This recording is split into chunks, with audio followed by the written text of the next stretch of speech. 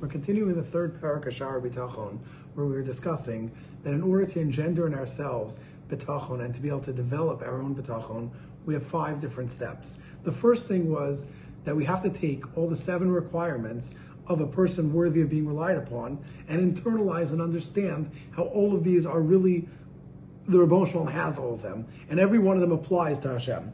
We went through those, and now continues on Rabbeinu Bachya, and he says, someone who doesn't understand how the world works, he is going to think,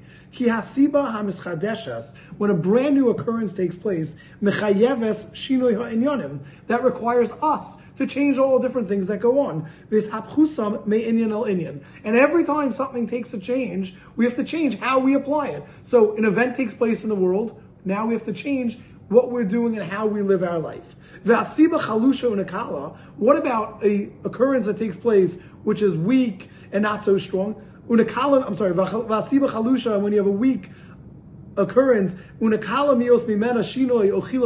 it seems to be this is something that's not a big enough change to affect different things taking place that we need to now change as a result of this occurrence because it's not such a great happening. Kasher nira hagargir echad minachita. When we look at the single wheat kernel that comes out, matzmeach shlosh meo shibalim, it is able to bring out 300 ears of corn. Of grain? What does this mean? That means you take one tiny kernel, and that tiny kernel has 300 ears that come as a result of that. Ubechol shiboles, and now from each of these ears, shloshim gargarim. There are 30 kernels in there. So you take one single kernel, that creates 300 ears, and each of those ears have 30 kernels in it.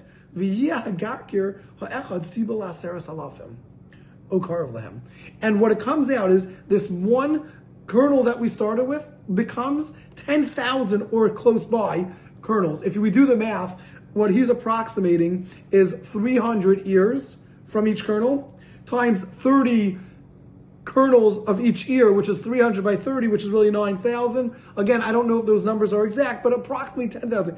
Haye Olim? Is it possible that you can ignore this and think about this?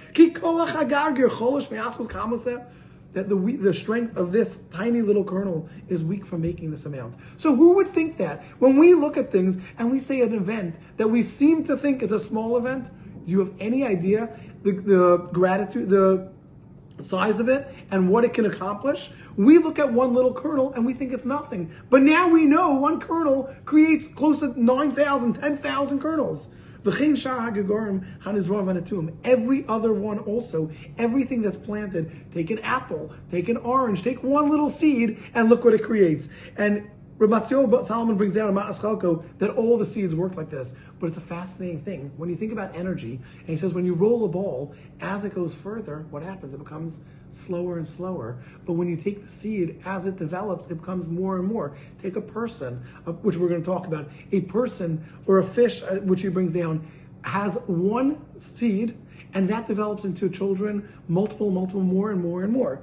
V'chein nomar b'havayas ha'adam. Same thing with a person who sha'ara chayim and any other living things mitipas hazera, from one little dot of seed. Ukemokein havayas hadog hagadol mibeitzas hadog im katnusa. You take this fish, take the whale, which is huge, and it came from one tiny little fish when it was very small. So now if we think about everything, every single thing that we're discussing now, so you think that you have an effect? You think that what we're doing changes everything? Every single thing is destined for the Rebbeinu Shalom. The Rebbeinu Shalom has created the world with all the different occurrences and all the different effects. Don't think for a moment, and we're going to continue on to explain this, that we have any changes that we're going to effectuate. What happens is the Rebbeinu Shalom created the world. He created every single step of the way of what's going to take place, as we can now see if we just think about that kernel and what takes place with that.